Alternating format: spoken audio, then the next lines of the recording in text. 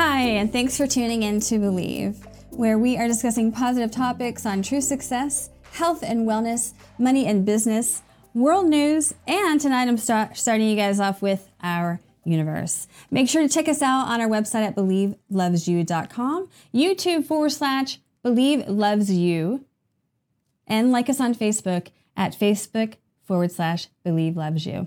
So again, tonight I'm going to start us off on our universe. And I am Karen Laffey. And you are? Okay, so back into our universe. So if you haven't heard already, next month we are having a total solar eclipse. On August 21st, 2017, people across the United States will see the sun disappear behind the moon, turning daylight into twilight, causing the temperature to drop rapidly and revealing massive streamers of light streaking through the sky around as a silhouette around the moon. On that day, which has been dubbed the Great American Total Solar Eclipse, will darken the skies all the way from Oregon to South Carolina, a long stretch of land that's about 70 miles wide. So what is this solar eclipse, do you say? Well, the Sol, which is the sun, eclipse is getting darker, covering it. When the moon is actually passing between the earth and the sun, so the word would be sun, moon, earth. Sun, moon, earth. When the moon is passing between the two, it actually passes in the same path where it actually covers the entire sun and leaves it with the rays of the sun rays that you can actually see, which will actually blind you if you're not looking at it when it's in its totality. When it's in its totality, it won't blind you, but you're not supposed to be looking at it anyway. So always wear solar eclipse glasses wherever you go, and do not look at the sun. But what is going to happen here? Again, it's going to turn daylight into twilight. And what experts are saying is that the loss of sunlight actually drops the temperature 10 degrees more. It also changes the lighting so that the shadows look sharper on the ground, so that it's possible to see the actual individual hairs on your head in the shadow. That's pretty crazy. During the total eclipse, skywatchers might be able to see stars during the daytime, or perhaps catch a glimpse of the planet Mercury, which is actually really difficult to see on a normal day because of how close it orbits the sun. Some states like Illinois, Missouri, Tennessee, and South Carolina are closing schools for the day, fearing that the few hours after the totality, some surveyors may look into the sky and burn their eyes out. So they're trying to do the best they can to keep the children and whomever else safe at home. Or are they fearing something else? I mean, if you think about it, the sun being blocked out, I mean, who knows what else could cause any problems with. But anyways, we're not going to go there. So who can see it? A lot of people. Everyone throughout the United States, in fact, everyone in North America, plus South America, Africa, and Europe, they'll all at least see actually partial eclipse, not the totality of it, but partial.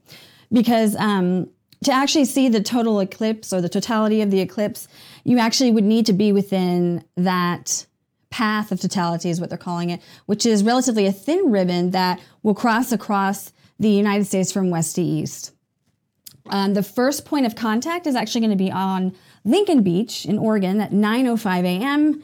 The totality begins there at 10:16 Pacific Standard Time.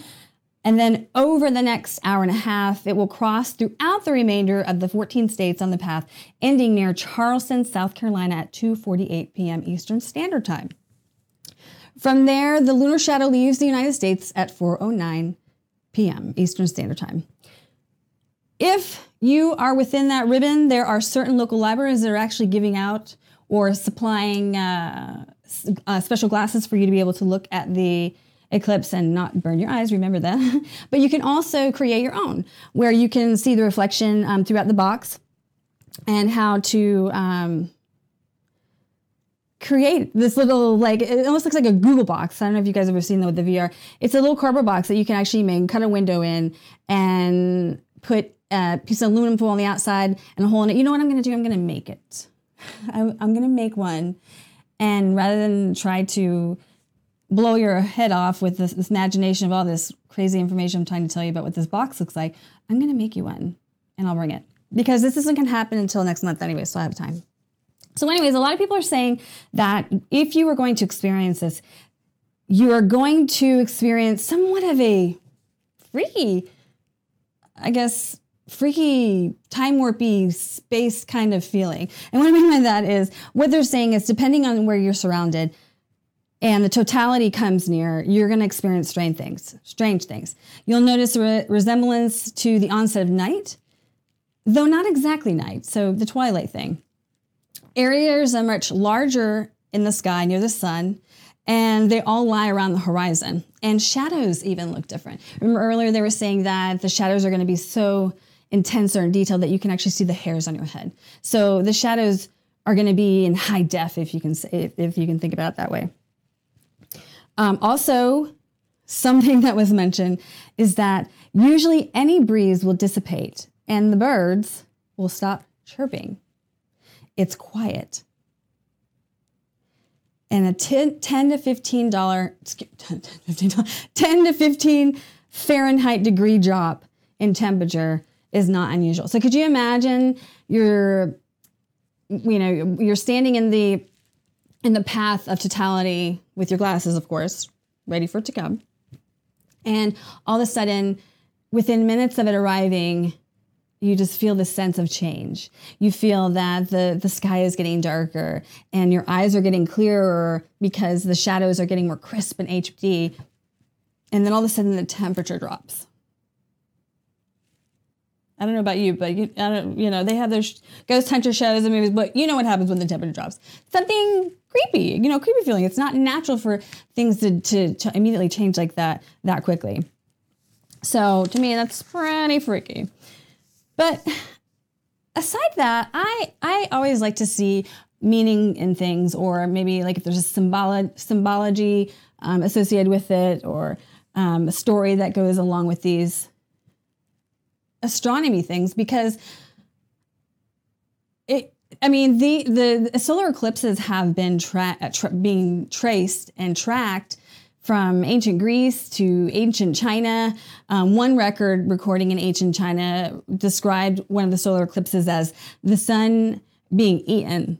And can you imagine? That's kind of a pretty creative thought, because, back then we don't have a way to really describe things so the sun being eaten would be perfectly describable, I guess. But what I found a little deeper in the aspects of, like I said, symbology, or is there a deeper meaning with this, since it's been tracked for decades. But the thing that mostly is talked about is, how the actual nuance of it is how it doesn't happen but this many times of the year, or it's just like this beautiful thing that everybody needs to participate in and experience, because it doesn't happen all the time. What I found was, in my research to find out deeper meaning for that, was generally the new moon symbolizes planting new seeds and starting afresh. We are essentially working on a blank canvas of the dark moon, where our ideas can gestate into a new moon soil. Basically, anytime you see like a new moon, again, it replicates a new change or a rebirth type thing. And what they're saying, but with a solar eclipse, the moon comes between the sun and the earth, therefore interrupting the flow of energy, causing a disruption. So this isn't something that's natural, like when a clock ticks and all the, the cogs and the wheels move. It's just like this natural thing and this natural motion of how the clock keeps ticking, and it, it gives you the right time. It's always in sync. And even if you put it in a room with other clocks, eventually they're going to become in sync. And that's another topic. So my point in saying that is, with the solar eclipse, it's as though something is being disrupted. Nature is being disrupted. And for a split moment, I think it's like for a few minutes, this energy is giving you a moment to take the time to look at whatever it is that's going on in your life, whether it be to break a habitual habit, a relationship, or whatever. It's basically that moment in space and time that you have to reflect to clean your slate and start all over. Just the whole description of what it even does, like the very air changes around you and the loss of sight, of sunlight, and the drop in temperature, like that's just kind of like that whole zero gravity or sight, or it's not sight, but sense deprivation type of thing where it's just you and this space where you have a moment to think clearly without interruption. I mean, I can go into all of it. There's so much stuff that's really deep, pretty deep. But long story short, to give you the gist of it, is that it's symbolized as taking the time in the dark to see yourself. Is there anything that you can get rid of? Is there anything that you need to do over? Is there anything that you want to do different? Look at that and begin anew and start again. You know, the solar eclipse is very good at showing up any imbalances that you have. A solar eclipse can bring an awakening or shocking revelation that can rock you to the core. And this is referred to as a cosmic reboot. Pretty interesting name. Which it aims to balance the left and the right brain hemisphere and therefore consciousness so that you're not lopsided. You know, some of the things that we've been talking about, you know, consciousness or being mindful or being aware or present in the present moment. This speaks of it as well, that when you have that clarity moment, it's a cosmic reboot. Okay, I'm going to reset. Am I thinking too analytically here? Am I thinking too non-analytically? Am I too in the clouds and not with my feet on the ground type of thing? You know, some people have an equal hemisphere strength, but the sides are disconnected. So they are flipping from one thing to another. Does that sound familiar? I mean, how many times have we not been able to decide on something or have been indecisive about something because we have the ability to have equal hemisphere strength, meaning that I can do the numbers and be analytical, and I can do this, I can be creative, I can be compassionate, I can be intuitive, but I can also be strategic and numbers. You know, we're strong at that, but it's the connecting. It's not connecting, it's disconnected, that back and forth, rather than that harmony or that balance. Many artistic and spiritual types are right brain dominant, and thus sometimes it can be hard to ground themselves in 3D reality. Me, for myself, I am a creative and I'm also a spiritual person. And to me, that totally makes sense because you are heavily dominated in the positive and the spiritual. And the reality is that life isn't always about that. Everyone, every situation, every person, everything, every experience is not going to be exactly like you. So even though that's where we live in that free spirit, we live in that compassionate love, artistic mind. In order to I shouldn't say survive, but in order to be of the world or to get things done or to be functional, you know, you have to have skills on the logic side as well. So you don't get taken advantage of, so that you're not being bamboozled or whatever. You see what I'm saying? Like, it would be awesome if we could just, you know, trust everyone, which, I mean, we should trust everyone in the beginning anyways, but there also has to be that intuitive side that works with the strategic side, or that logical side that says, be smart.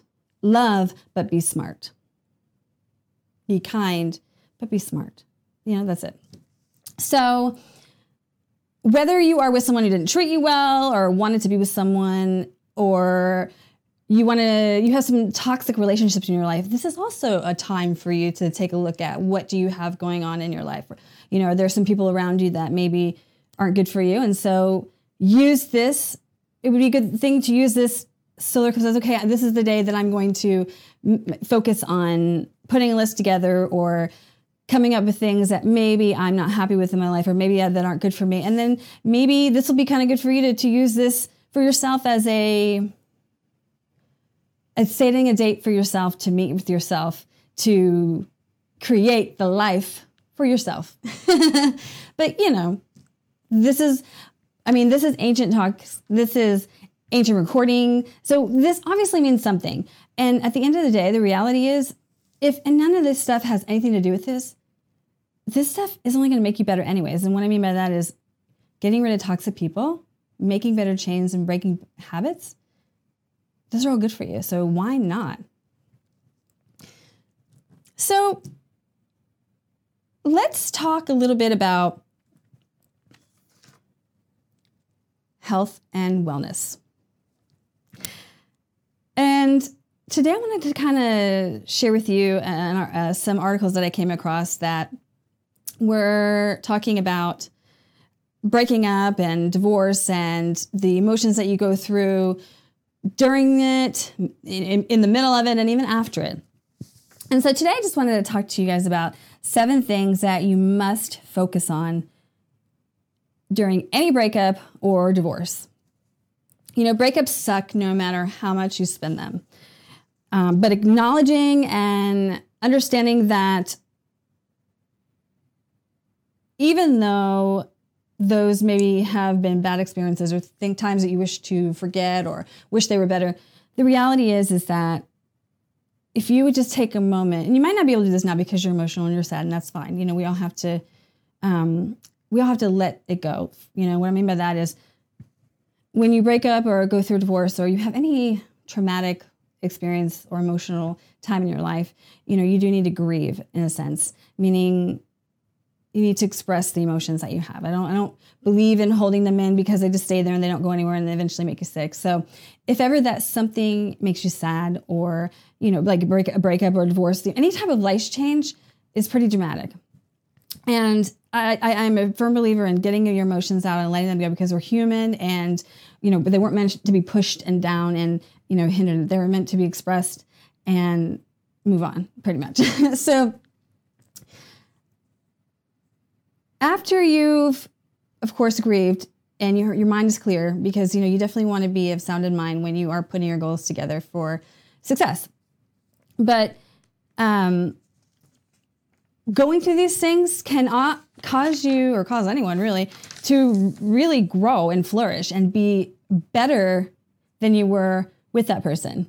And I'm telling you this because it's true. It's happened to me. It's happened to a lot of people I know. But, when you go through those things, you don't feel it and you don't see it because you're feeling and seeing other things. You're feeling and seeing the sadness of the breakup. You're feeling and seeing all the things you should have did, could have, would have did. But the reality is that once you grieve and let go, you actually grow and you become way better than you were before. So always remember that whenever you're ending a relationship, again, it's painful, but it obviously ended for a reason, right? So the most crucial thing you would definitely want to do is keep your mind positive and healthy.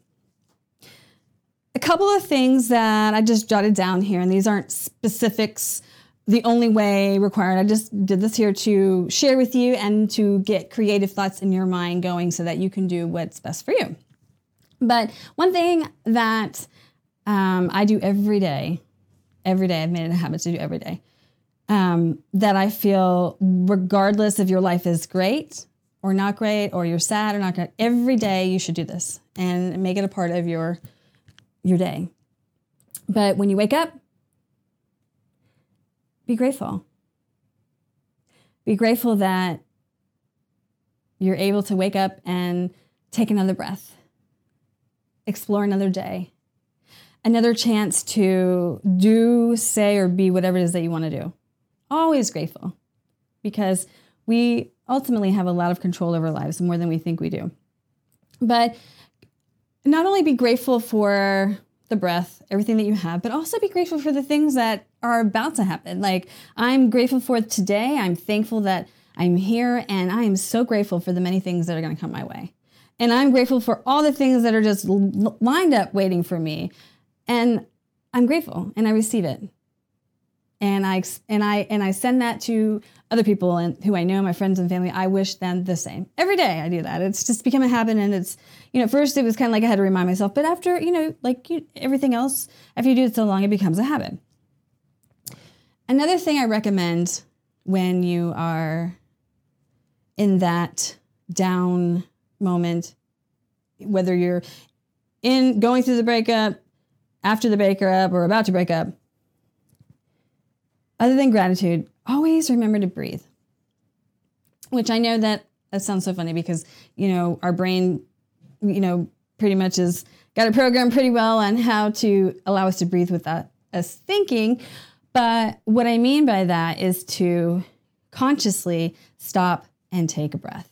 Like the solar eclipse, how it's basically interrupting nature. It's coming in and it's blocking up the sun. And so they're using that symbolic happening as a clean-over, a do-over state. It's not natural, meaning it's not timed, it's not natural. Like your breathing is timed natural. But once you take charge and take that breath,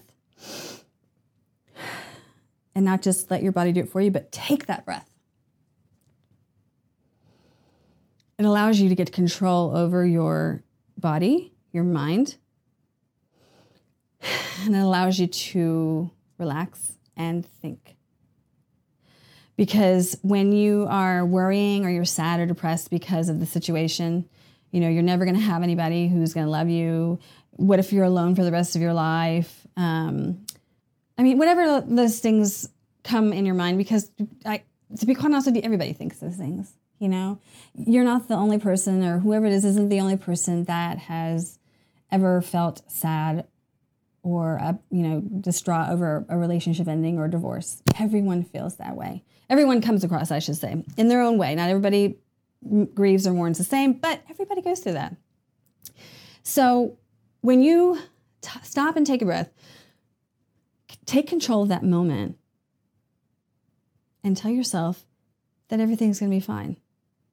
Tell yourself anything positive in that moment of breath, because that moment is just like the eclipse. It's that very moment that you have, that small little window to take control of your life, because what's going to happen is time, and it's going to go back to the natural state of life. The eclipse is going to go away, and then the world's going to be the world. The sun's going to come out tomorrow, and the moon's, everything's going to be just the same, and it's going to go. So it's almost like what do they call it in golf? That oh my gosh,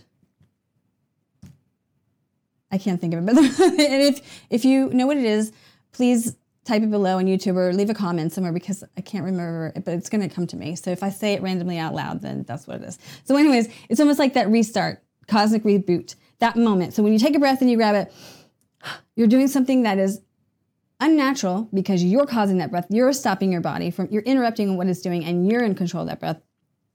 Inject positive things. Do not say anything negative. Inject positive. Because the reality is, and I've said this before, is that a lot of the things that we worry about and stress about don't really happen. But the positive stuff does. So another thing is to let go of expectations. Whether you have a custody agreement or a conversation of how to deal with the holidays, whether you have pets, kids, it's going to be not easy at first, I should say. According to the second truth of Buddhism, desire causes suffering. So when you expect, oh, well, I'm going to get Christmas, and you're going to do this, and you're going to do that, and I'm going to have this. And then when the reality comes in or steps in, it's not quite what you had expected or had hoped, because the reality is you're having to deal with another person who is maybe not your best friend right now. So they are not going to be as accommodating to your expectations. And so that's another way that you can get pretty upset. So just be grateful. Again, back to the gratitude, let go of how you want to control things and how you think things should work because you're angry or you're bitter and you're upset. Don't put that on you. Don't allow that to happen. Things will always work out, and be peaceful about it. Don't expect anything. Just be grateful for whatever it is, because ultimately everything is going to be fine. Everything is going to work out. So another thing to think about during that breakup, before, during, or after, is the ability to enjoy your freedom. You know, when we're in relationships, sometimes we don't spend enough time with ourselves. Some relationships, they don't have that problem because they have that, boundary of my space, your space. And so, that's not really the case. But when you're in a really not jiving relationship for a long time, whether it be married or relationship, I'm sure there's lots of times where you wish that you could just go do your thing or whatever. And when you split up, look at that. Look at that whole thing right there. Enjoy your freedom. Discover your time. I mean, discover and explore. When you're split up, oh my God, you can do whatever you want. Everything that you've loved to do before you were in a relationship, you can go do. Everything that you want, every place you wanted to eat that maybe they didn't want to eat, you can go. And make things positive for yourself. Create those feelings for yourself. Tell yourself, I'm going to enjoy myself. I'm going to do whatever it takes to do the things that I've always wanted to do. And I'm okay with that. And I'm happy about that. I'm going to be able to do things for myself. We become, I think they say the 5 people with that. We become the 5 people we hang around with. If you're in a bad relationship for someone for 5 years, you probably have maybe picked up some of their traits or their behaviors or hobbies or whatever, because, you become like each other. And so sometimes we sacrifice some of the things that we used to do or love to do because we're in that relationship. So think of it like that too, as, wow, this is the moment I have to rediscover myself, to reinvent myself, and look forward to that. Remind yourself that. Also learn to forgive. That's real important too. I shouldn't say learn to forgive. Make yourself forgive, because when people say learn to forgive, I mean, if you really look at the technicality of that, learning, what do you do to learn to forgive? I mean, I don't know if there's really, maybe you can buy, self-help books or whatever, but the reality is you just need to make yourself forgive. Make yourself forgive others. The end of a relationship being painful, and sometimes it can be difficult, whatever the situation is, why you guys are breaking up, whether it be cheating, whatever it is, everything is as important or as emotional or detrimental or sensitive to, they're different to everyone. So what my situation could be different than someone else's situation, but the pain that you feel over that is the same, and that's hurt and sadness. So it's important to forgive. You don't necessarily have to forget, because, but you definitely need to forgive for your sake, not for their sake, but for your sake. Because you want to be free of negative emotions. You want to be free of any bitterness, and you want to move forward. And forgiveness is putting a stamp on it and saying, see you later. When you can't put a stamp on it and say, see you later, then that's going to cause problems. So forgive that person and forgive yourself. We always are our worst critic. And when things happen, we tend to always focus on what we did wrong. Learn your lessons and then let it go. I mean, seriously, I have experienced so many different relationships and people that have been good and bad and, just life, not everything is perfect, but I'm so thankful for them, even the ones that were hurtful or traumatic or whatever, because, and I know you hear people say this all the time, is that's who they are. They would never be the person they are if they had never experienced those things in life. I mean, it really is. I mean, how do you know what you don't want until you experience something that you don't want? Now okay, I don't want that. Or maybe they didn't say that right. How do you know what you want? Or, I'm sorry, experiencing what you don't want helps you figure out what you do want. There. So another thing to keep in mind, or to make a list, or to focus on, is to be present. We always talk about that too. But what I mean mostly by that is to not keep yourself busy, drowning in information, drowning in busyness to get your mind off of whatever, that bad relationship. What are you going to do? Are you going to find somebody else? Do I have enough money to live my own? Where am I going to live? What about the kids? Don't think about that. Be present and enjoy whatever it is that you're doing now. And if you need to plan for the future, then you can do that. But don't worry about the future. Just plan what it is that you need to do. What do you want to do? Be present and don't go in the past and thinking about what you could have done, what that person could have done. Why did they do this? Or why did they do that? Or why did you do this? Or what happened? Or what's wrong with you? Like, those are not questions you need to be asking. Trust me. Because the answer that you get is not going to be probably the best answer. They're probably going to put you down. Now, unless you are present and saying, let me analyze this and see what went wrong, that's totally different.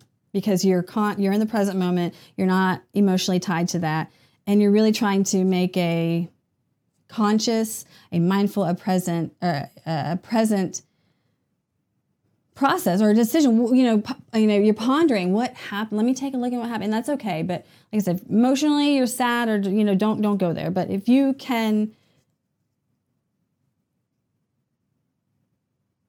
harmonize yourself in that balance of not feeling a negative emotion, then it's okay to kind of go over maybe what happened, what went wrong, and now you know. So another thing is to shed toxic people. So when you are in a relationship, I noticed, you pick up their friends, they pick up your friends, and then you have your friends that you've had forever that maybe aren't being the best influence right now. Maybe they're not empathizing with you and how you feel, and just kind of dogging the other person, or dogging you, or trying to tell you what to do, what you should have done different. You need to cut that out too, because that's not going to help you either. Because it's going to be like, I know, I don't know what I was thinking. It's just going to be like that same negative thing, but with like a choir, I'm saying, like, don't do that to yourself. That's just stupid. Shed the toxic people. Tell yourself, I am worthy and I deserve to have a better life or to be a better person without the influence of somebody else. You don't need anybody else to tell you what you want. So if you have other people that in your life that are not supporting you in this decision, or, emotionally, then you need to shed the toxic people.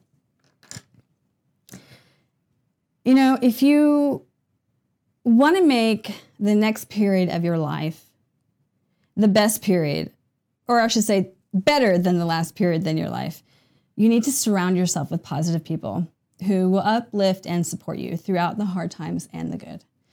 I know not everybody is a people person or has a ton of friends, and that's quite okay. You can have a ton of friends and have support from positive people, or you can have one friend who isn't as supportive, but just there when you need them. But if you're the type of person where you're not that really sociable, or you're introvert, sometimes sometimes rather than being around positive people, you can influence yourself or uplift your spirits by reading positive information or books, maybe stories on people that have had similar circumstances, or reaching out to like blogs or videos to kind of just lift up your spirits, because you're going to need to do that. You're going to need to get yourself past that time, is what they call it. Time heals everything. You're going to need to get yourself past here, or through, I should say, from here to here, functionable. And by just dumping good things into your mind, positive things, hopeful things, it'll help you get from here to here a little smoother. Because the reality is, time heals all wounds. But you have to forgive first, though. Seriously, otherwise you'll be thinking about it. But seriously, time heals all wounds. And it sucks because we always want everything right now. I'm not going to lie. I want things right now. I want a hot coffee right now. I want ice cream right now, or whatever. Everybody wants things right now. So it's normal for us to feel that way.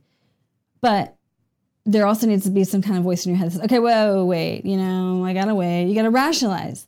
Because if you don't, that whole expectation thing, you're going to like just be miserable because you're going to be expecting things that are just not going to happen. And you know, someone told me a long time ago, it was kind of cool. It was like, they were saying that what if reality, or maybe reality, total reality or consciousness is actually in the mind, not so much out here, but in the mind, because whatever we think about or whatever we create in our mind never gets truly replicated into the real world. So what I mean by that is if I were to draw a circle in my head in purple and then decide to draw it out here or somebody else draw it, that purple circle is never going to be exactly to what was in here. So do I accept that? Or do I fight it and go crazy and try to make my purple circle look just like it is here? Pick your battles. My thing is here, and this should be your thing, it's very easy to remember. If the shoe does not fit, don't wear it. All right, so off into money and business. To rent or to buy. I came across this article on wisebread.com, and the article was called Why I Choose to Rent Instead of Buy. So the article listed 5 reasons to rent instead of buy. And I'm going to give you the 5 reasons and just kind of chit chat about it because I am in agreement with this article. I also choose to rent instead of buying. However, that doesn't make it the right answer. And I'm going to go through this list and we'll talk about it and talk about why. So the article wrote the person who wrote this article was talking about they lived in the Central Florida region, and a single family home, 1,200 square feet in their neighborhood costs about $350,000. So even if you find a home at that price that needs a little improvement or even a significant amount to be livable, that's pretty much what you're going to find.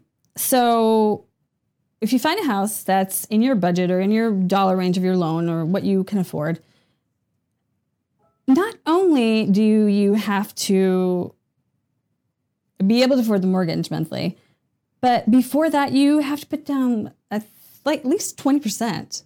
That's $70,000.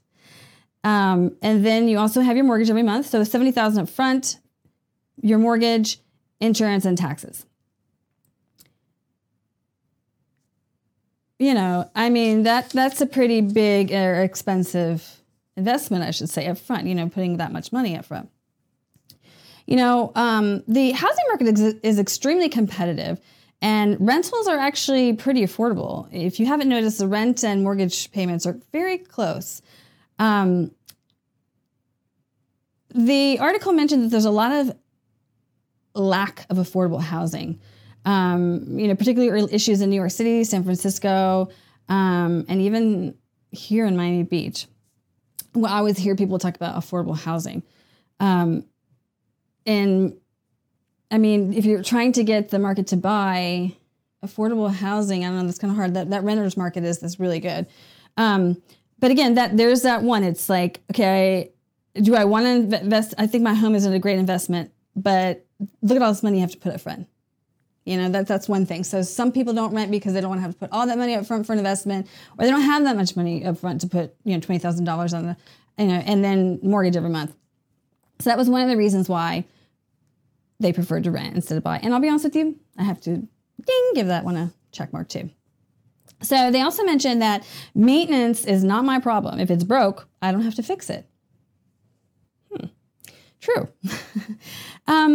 If you rent a condo or apartment or whatever, anything, if something breaks, you are not responsible to repair. Now, I shouldn't say that. I don't want to say that because I don't know if every leasing places like that. I do know that the majority of them is for instance, if the faucet is leaky or the toilet is having problems, you know, it is up to the owner or the property manager to come out there and fix the problem, and that you're not going to have to come out there and buy a new toilet or the plumber. That pretty much any of the maintenances pretty much that are your normal maintenances are covered, and that you're not having to go out of pocket for them.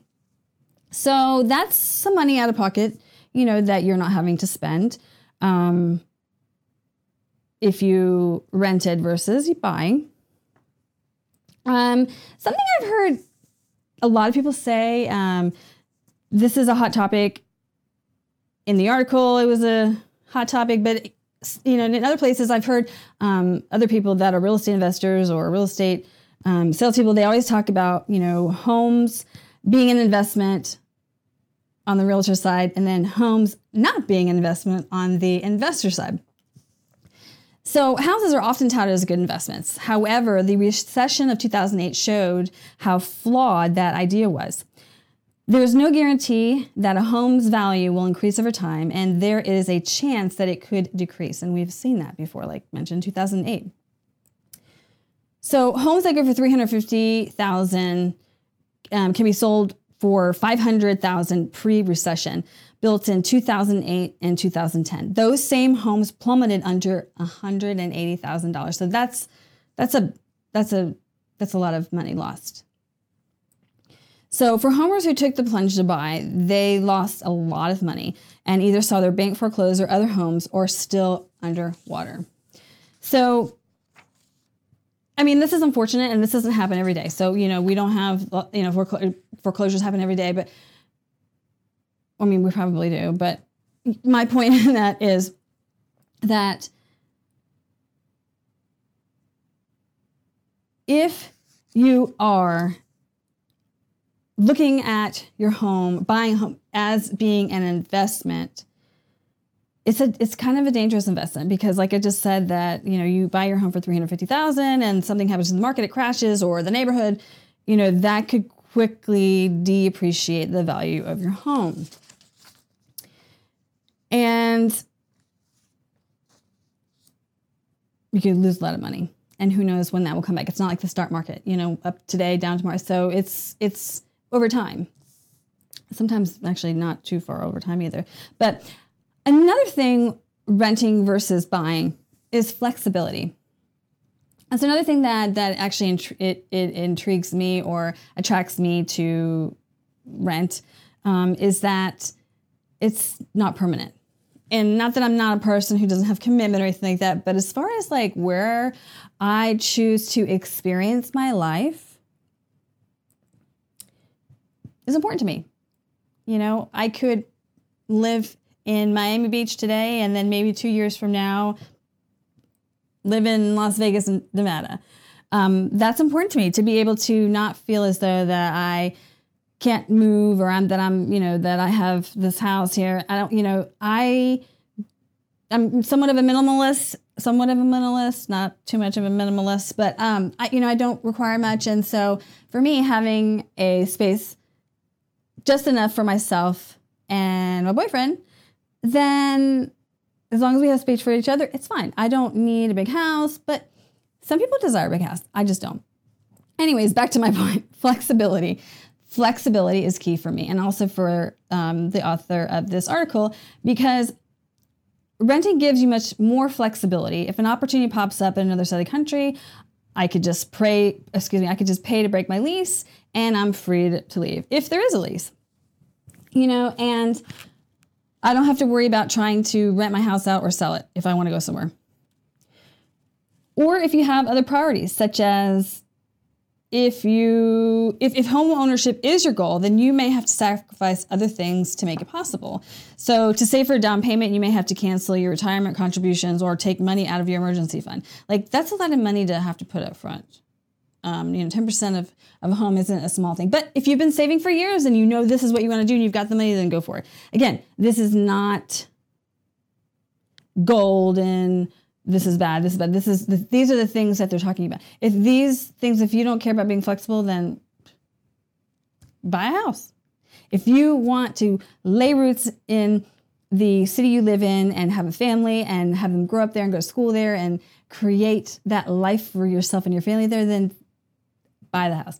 That's what I'm saying. It's just it's really important to find out what's important to you. Do you want to be flexible? Are you wanting to redo the whole entire house with new appliances and paint the walls and garden and have a pool, trampoline in your backyard? Like, those are the things for people that actually maybe not necessarily want to buy a home, but maybe even live in a house. But as far as buying it for an investment, to me, homes are a place to live and not an investment. My goal is to always have a safe place to live, not to earn money, but a place to live. And it's not easy to get your cash from an investment in housing. For example, selling your house is not an easy task. It's time consuming. It's very expensive, or it can be expensive, I should say, especially if it's not selling and you have to do a lot of marketing to try and get it sold, or maybe if you can't afford it, it's money coming out of your pocket, sitting there, waiting to be sold. Or what if you never want to sell your home? Now you don't have that cash, but of course you have the home, which is, an asset, but, after it's paid for, but, if the market's up and down, you never know what it's going to be worth. But again, if you're looking at it for investment, you need to think about that. But if you're looking to buy a house because this is where you want to be, you want to sow your roots in this town, you want your family to grow up here, you want to be here forever, or you just want to buy a house because you want to be able to do whatever you want to it and redecorate it, paint it, do whatever you want. And then, I'm not worried about selling it because this is what I want to do. Then buy instead of rent. These are just, if you're this way, then you probably don't want to do that. But again, the main thing is to buy or to rent is really up to you. What do you want? Don't feel obligated to buy a house because that's what everybody's supposed to do. Get married, go to college, get married, climb up the corporate ladder, have kids, buy the house, picket fence. If that's what you want. If it's not what you want, then you are going to be spending a lot of money on something that you don't want. So, think about that. And investments pay you money. I don't know. I mean, you get, certain perks, but an investment is supposed to pay you money, not cost you money, right? Yeah. So let's move on to our next topic, which is true success. Kindness is the key. So studies show, according to a recent article in the metro.co.uk, that there was research done to show from a university in Zurich regarding how our brain affects, or not affects, but how our brain actually function according to some of the actions that we take. So you've probably heard that the key to happiness is letting go of negative thoughts, thinking happy thoughts. Published in Nature's Communications, the small study found that rather than buying yourself a Louis Vuitton bag or an Avenger Hurricane military watch by Breitling, spending money on someone else is what makes us feel better in the long run. So 50 participants were randomly assigned to either an experimental or a control group. So there was two groups. And they were told they'd be given 25 Swiss francs in each of the following 4 weeks. In the experimental group, they were told to commit to spending money on other people, who, that was their own choice, and examples included buying gifts or taking them out to dinner. So, for instance, these experimental group were told to spend money on other people, whomever they wanted. So they weren't told who to spend money on. It was just do it and do it to whomever you want, or not do it to, spend it on whoever you want by buying gifts or taking them out to dinner. The other group, the control group, they were told to spend money on themselves, such as buying themselves gifts or taking themselves out to dinner. So the experimental group was to spend on their friends or whomever they wanted to, and the control group was to not spend on anyone and only spend for themselves. Items, shopping, dinner, etc. So the second part of the experiment then had them complete a decision-making task while the researchers measured their body oxygen level dependent responses, which is used to observe areas of the brain and the organs. So again, they had them do these acts, and then they were recording how their brain and oxygen levels were functioning. So in each of the trials, they were given an option that they could either accept or reject whatever someone was giving them, meaning money or losing money. So the financial hit varied from 3 to 25 Swiss francs, but always involved some kind of personal sacrifice, which they used to define how generous each of them had behaved. So they measured their happiness using the subjective happiness scale before and after the exercise. And the people that were behaving generously, the people that were spending money on their friends and family, whoever they chose, versus the control group who was told not to spend any money, they found that their brain related to reward and happiness lit up. So what that meant basically was the ones who were spending money on their friends and family and, not told how to spend their money, their brains actually lit up where reward is and happiness. I don't know where it's at. I think it's over here. I'm not sure, but I'll find out for you. Or let me know in the comments. But in other words, when they were being generous, it was described as though they had a warm glow about them. I mean, think about it. How have we always heard that in order to give is to receive. To give is to get. If you want something, if you want happiness, you've got to be the one to give it. If you want love, then you have to get it. I mean, how many times have we heard that through so many things, in life, that in order to get whatever it is or to feel a certain something, whatever it is, we have to be willing to make that sacrifice first instead of waiting for somebody else to do it for us. I wanted to kind of even go over the word kind, because, they're talking about kindness is the key to happiness, is the key to peace. And I just wanted to kind of do a little research on the actual word kindness. Like, where does it come from? What does it mean? What does it really mean as far as the linguistic part of it? So in the Merriam-Webster dictionary, the definition kind in the noun sense was stating that a group united by common interests or traits. So, or a specific or recognized variety of whatever it is. So let's say like a kind of apple, a kind of car, a kind of personality. So the noun is kind of like the category type. So what kind of ice cream is that? What kind of coffee is that? I love ice cream. Or what kind of car is that? So it's like a category. The noun is the category. Or also it can mean in goods or commodities as distinguished from money or a payment of in kind. And so I just learned this not too long ago of like in kind, I think they call it in kind advertising or royalty. I'm sorry. It's basically in kind promoting. Like, so for instance, if I want you to post my ad in your magazine, I can offer you an in kind promotion in return by doing something that is as a value to you for me putting an ad in your magazine that I can do for you. So it's like, reciprocal, something reciprocal is also, another word for in kind or kind.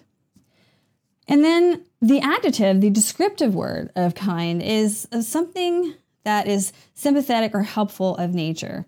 For instance, a kind neighbor or someone who's very kind to us. Or a forbearing nature, a gentle, kind treatment to animals. So something that is very loving or sweet, kind. And the crazy thing to me that stuck out to me was the noun is the category. So, I mean, the word kind as a noun, in that sense of interest, to be also an adjective that is something of gentle. I mean, that to me is like, that is, how can we not be that way? It just seems like kind is the natural state for who we are, human beings, that this is what feels good to us. We are kind. That is our natural state. We are kind. We are gentle. And if not, we definitely want those people to be that way to us. Like, we don't want people to be mean to be us. We want people to be kind to us. We want to be, generous to us. We don't want people to be mean to us. I mean, so when we act upon that natural state, that natural kindness of who we are, and pour it out onto others, we generally get it back. Not necessarily always, because everyone that we meet is not always going to be in a kind state. Everybody always has their, things going on, and, maybe grumpy or upset or struggling. And so maybe they're not going to respond to you in that kind manner. But they probably will. And if they don't, it's okay. You are going to have to understand that they're probably in a bad mood. We as humans, we like to be in that comfort state. It feels good to feel good. We don't want to be angry or jealous or bitter or worried or fearful. And all it takes is a shift of, I don't want to feel this way. A shift of telling yourself, this is not what I want. I want to be kind. I don't want to feel as though that people are mean in this world, even though they are. Everybody's got problems. But you know what I'm going to do? I'm going to go back and be me and be in my natural state, and I'm going to show kindness for everyone, because I can imagine myself on the other side of the table where maybe I'm having a bad day and someone chooses to smile at me or say hello or open the door or something like that's going to affect me. Maybe it doesn't immediately, but it will. And when we are doing something not against the grain, and what I mean by that, we are not twisting and turning and manipulating into something negative, which is, not our natural state, which is anger and fear. That restful state is this peace and comfort and love. And in order to be in that state, we must be thoughtful of being in that state. And what I mean by that is, you're going to get mad. You're going to get angry. Someone's going to make you angry. Someone's going to make you upset. Someone's going to make you not want to be kind to them because maybe they're not kind to you. Maybe they said something rude. They cut you, whatever it is. We don't live like that. We have choices. We have a choice to be kind, and we have a choice to not be kind. But to me, being kind feels better. I don't want to feel angry. I don't want to feel fear. I don't want to be upset. I don't want to feel that. I'd rather feel kind. And whatever it was that was there that made me upset or made me feel negative, it's not there anymore, because this is where I live. I live in kindness, and other people don't affect me. Not all the time, but that's my thought. So again, no wonder why it doesn't feel good when someone is trying to be opposite of, the category of nature, who we are, kind. We talked about before, everything that is here, me, you, paper, everything is existing because someone desired it, someone loved it, someone had a passion about it and created it. We were born of love and life. I know certain situations, sometimes, some people were not born into all those ideal situations where there are love and, positive, I know that. But that doesn't mean that no one will ever love you. No one will ever be kind to you. That does not mean that. So if you want happiness, if you want peace,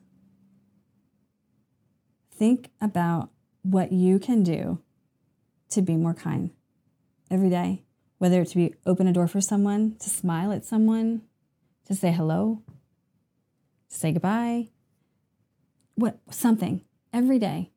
And I am telling you, if you incorporate being kind to more people, no matter what you think they're going to take advantage of you, eventually you're going to be like, okay, something ain't right here, and I'm not going to let somebody take advantage. But it's not about that. It's about the simple acts of kindness. Like I said, opening the door, saying hello, brightening up someone's day, those things will change your life. They will make you look at life differently, appreciate your life, and that's only going to draw in better things. It's the truth. Well, I hope you enjoyed this episode today. If so, make sure you give us a thumbs up on YouTube and subscribe to our channel. Again, like us on Facebook at Facebook.com/Believe Loves You. And I'll see you later.